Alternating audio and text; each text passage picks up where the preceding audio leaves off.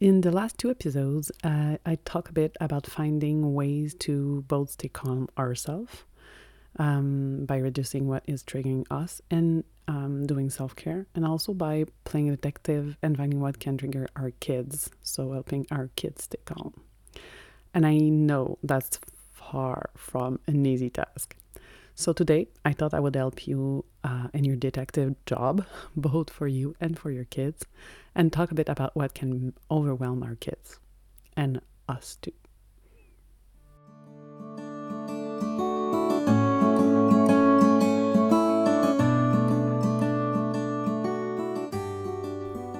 Welcome to Parenting the Intensity, where we'll talk all about how we can drop the general parenting advice that doesn't work with our emotionally intense kids anyway, and let go of the unrealistic expectations society puts on us as parents. Together, we'll find solutions and ideas that work for you and your kids. Chances are, deep down, you know what they need. But you need a little encouragement to keep going on harder days and permission to do things differently and help you fully trust that you already are a wonderful parent to your exceptional but challenging kids.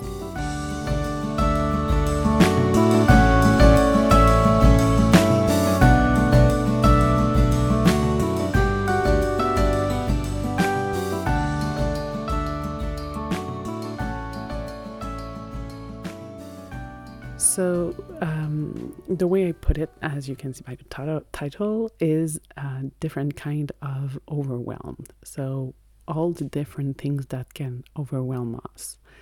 That is both true for ourselves and for our kids.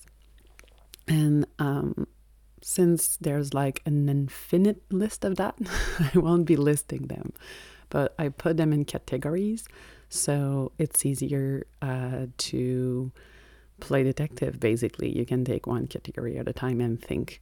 That way it's kind of reducing that overwhelm of all the possibilities. So first going to list them all, and I'm going to give some example after. So there's emotional overwhelm, physical, sensory, organizational, mental, social, and value-based. And I might forget some. If there's some things that don't fit one of those categories, don't feel that not possible for your kids. Everything's always possible. So emotional overwhelm is in general any emotion that is too much to deal with. It's easy to think about for negative emotion, but sometimes it also can be positive emotion. Some of our kids cannot deal with too much joy. Is that even a thing? I don't know. But yeah, for some kids, joy, excitement of something they're looking forward to can be just too much, and they don't know how to deal with it, and it's overwhelming, so then they can explode. And that super joyful thing turns into an outburst, tantrum, whatever you want to name it, and turns it back to something negative. It's, of course, sadness or anger or fear. Those can definitely be overwhelming emotion too, but those are kind of easy to think about.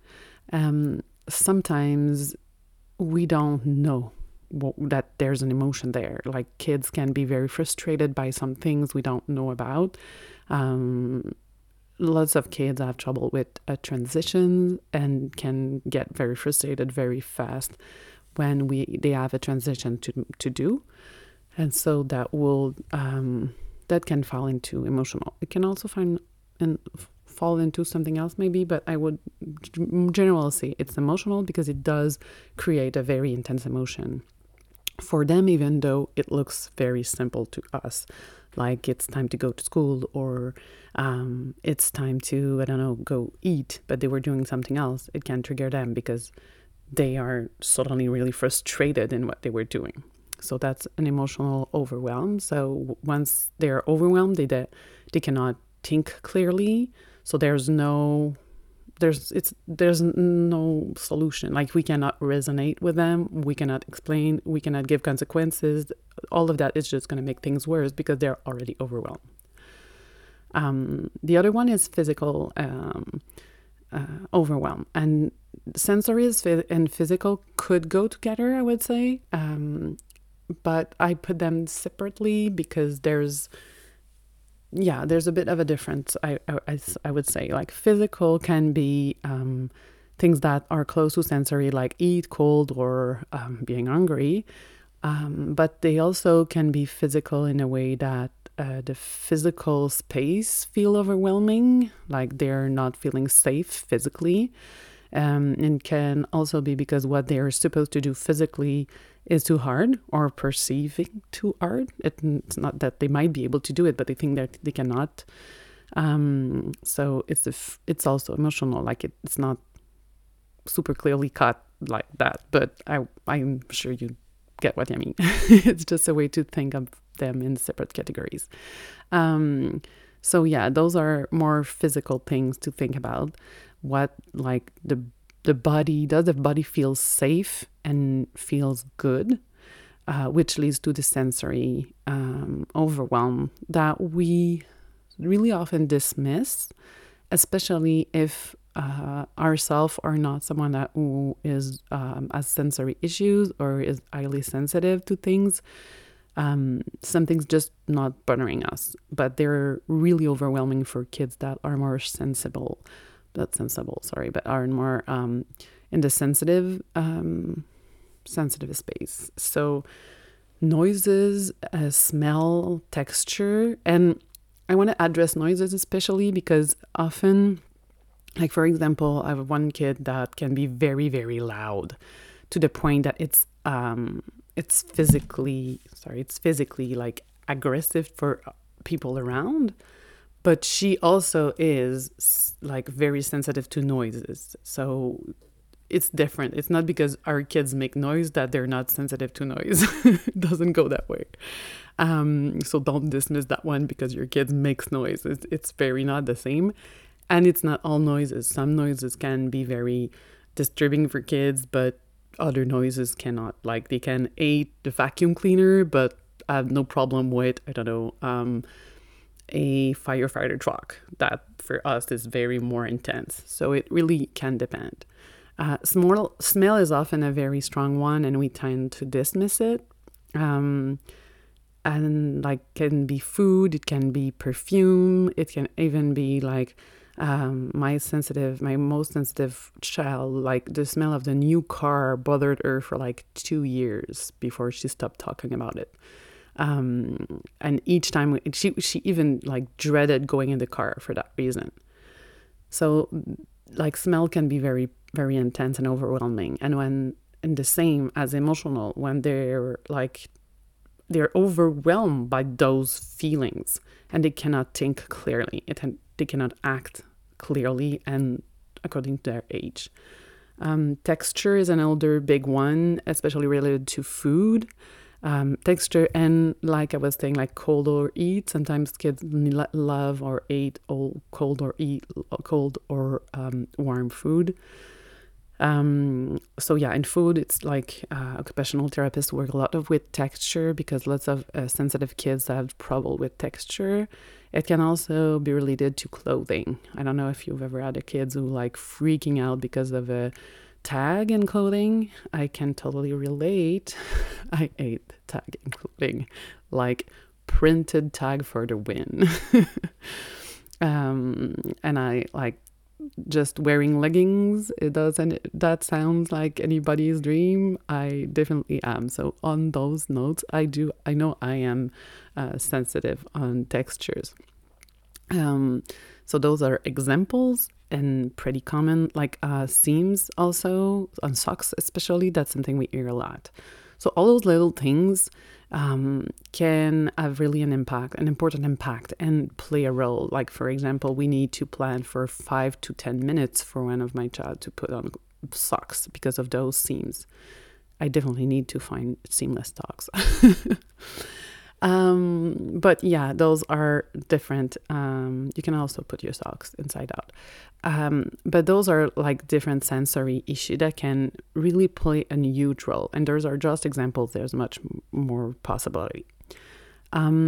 Organizational overwhelm now. It's something I think we can easily think about as parents, like too much to deal with. I think for parents, like that sounds very normal in everyday life. So when we have too much to deal with, too much in our head, and then we have to organize too many things and deal with too many things, it's very easy to feel overwhelmed. I think that's the default that we think about when we talk about overwhelmed. So that's kind of an easy one, I think, for us, but we still do it. So that's what I would get your attention to, where you have too much to do, and can you simplify things. So that I would really encourage you to do. I do have a course on that, by the way, on my website. The part of organizational overwhelm that we cannot necessarily think about as much is for our kids, because we feel they don't have anything to organize most of the time. But it's not true, because some things that look simple to us as parents can be overwhelming for them as of organization, and they can have some kind of organization going on in their head that we don't even realize it's organization. So, for example, cleaning a room. This is such a classic topic that we tend to fight with our kids. Cleaning a room is huge on the organizational front. So it's totally possible that our kids cannot clean their room because they're overwhelmed by the task. So I'm planning to have people on that specific topic, so I won't go too much into that. But breaking things down can be very, very helpful on the organizational front to help kids be able to do the tasks that are too much for them. Like doing homework is another very classic example. Sending your kids to do homework can be hard for some kids. It's just, what does that even mean? Like, it sounds so simple for parents because we've been through it. We've done them. But for some kids, they don't even know where to start. And lots of kids with emotional and that are emotionally intense, they have issues with that, like more than other kids. It's more, they're more easily overwhelmed, and they will have more trouble organizing themselves. So that is a big thing to consider, that where your kids is butting head with you sometimes, if it's always the same things, always the same moments of the day, the same request or demand you're having, can it be a matter of overwhelm in the organization sphere? So check out make sure they know what they are supposed to do in what order, and break the task down can be very helpful. Mental overwhelm is a bit like I touched on the physical, is in general because the task is too difficult or perceived too difficult. It can come back to the homework we were talking about just earlier. But when the kids think that the task is too difficult, or we too, I mean, sometimes I'm like, I need to learn a new software, and I'm like, I'm never going to be able to do that until I never start. So it's also applicable for us. But a task that seems too difficult, or is in fact too difficult, brings some mental overwhelm. A bit like the organizational, it's just a bit different because organization is organizing, steps, things like that.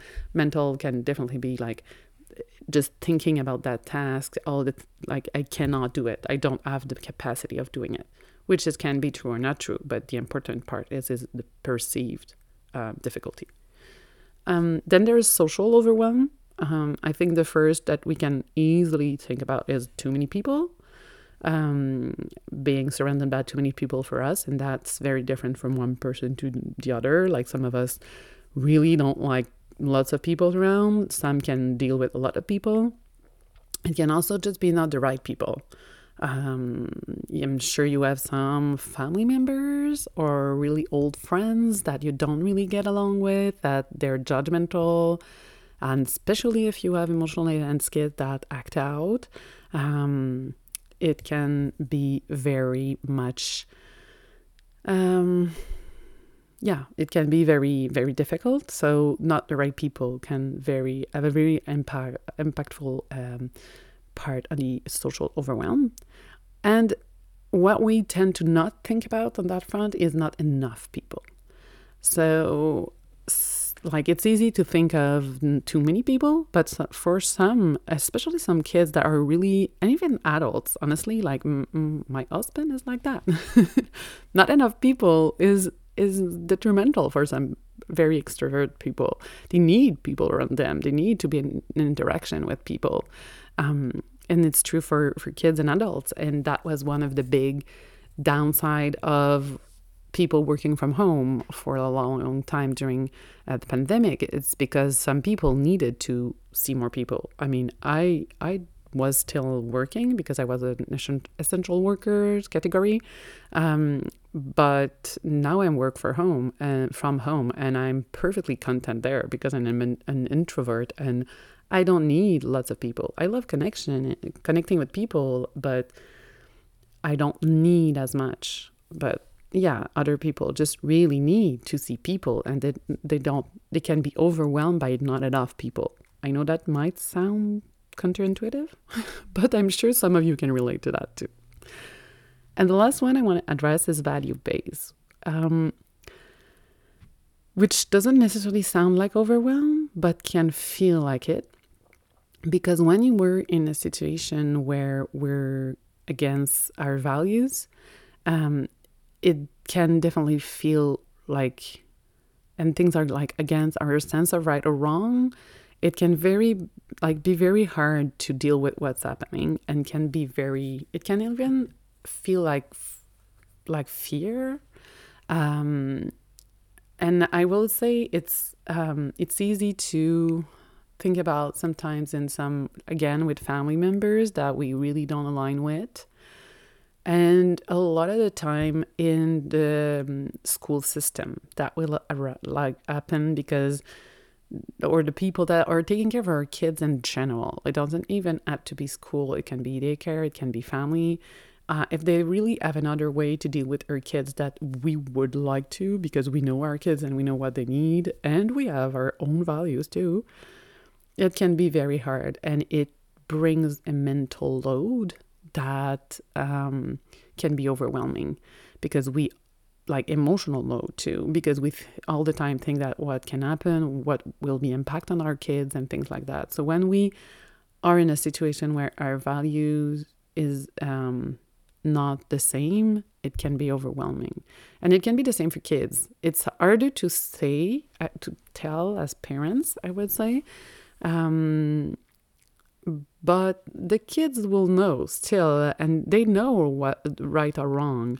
And I'm sure you had your kids come to you, and some kids are very intense with that more than others, with all the that's not right, that's not fair thing. That's a value-based overwhelm often, even if it can be too much in a situation or feels like that for us as parents. It definitely can feel really real for kids, and that's value-based.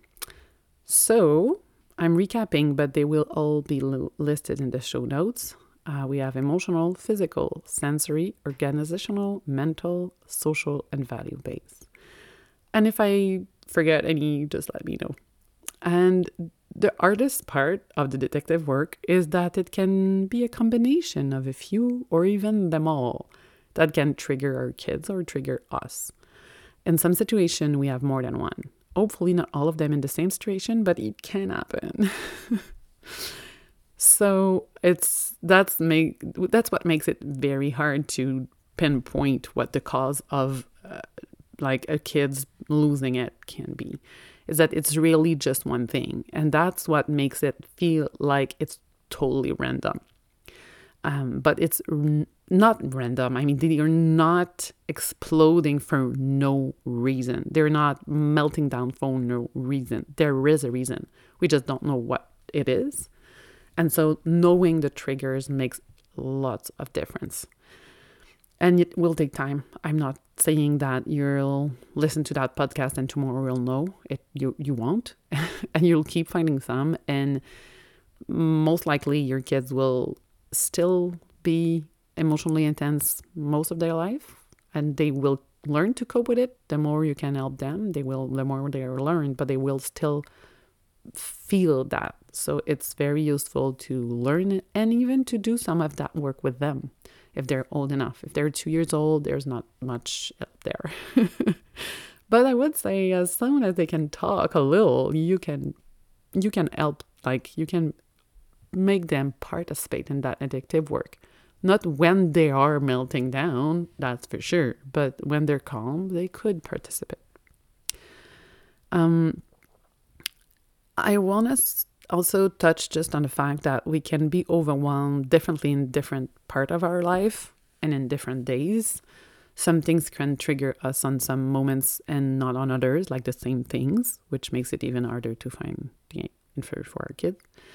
And also we can like feel on top of everything professionally, but totally losing it as a parent or as a housekeeper. And that's fine. I mean, it's normal that we are more overwhelmed by some stuff. Like, for example, we can be socially overwhelmed at home because the kids are all over us, or is that might also be sensory, but anyway. And at work, we can be totally fine with lots of people. So it really is context dependent too. It's like impairment, but that I'm gonna address another day. And it's important to remember that we are not overwhelmed by the same things. Like what I can find overwhelming, you can find so simple. Like you're like, what? That's overwhelming you? I don't see how it's possible. So keeping that in mind is super important, both for our kids, but also for other adults, like our partners, if we have one, or any other person we're meeting. Like some things that are very easy for us are very hard for others. And that's something we tend to forget. So I encourage you to take them all one by one. As I said, they're going to be listed in the show notes of the episodes for easy access. So if you are multitasking right now, what parent isn't when listening to a podcast? Isn't that the goal of a podcast? Being able to multitask? I know I do. And as a reminder, you can also find a free course to help you parent your emotionally intense kids more easily on the show note of the website too. So see you next week. I'm so glad you joined me today and took that time out of your intense life to focus on finding a new way to parent that works for you and your kids. To get the episodes as soon as they drop, make sure to subscribe to the podcast and please left a rating and review so other parents can find it too. Also, check out all the free resources on my website at familymoments.ca so you can take action on what's the most important for you right now. And take a deep breath, keep going. We're all in this together.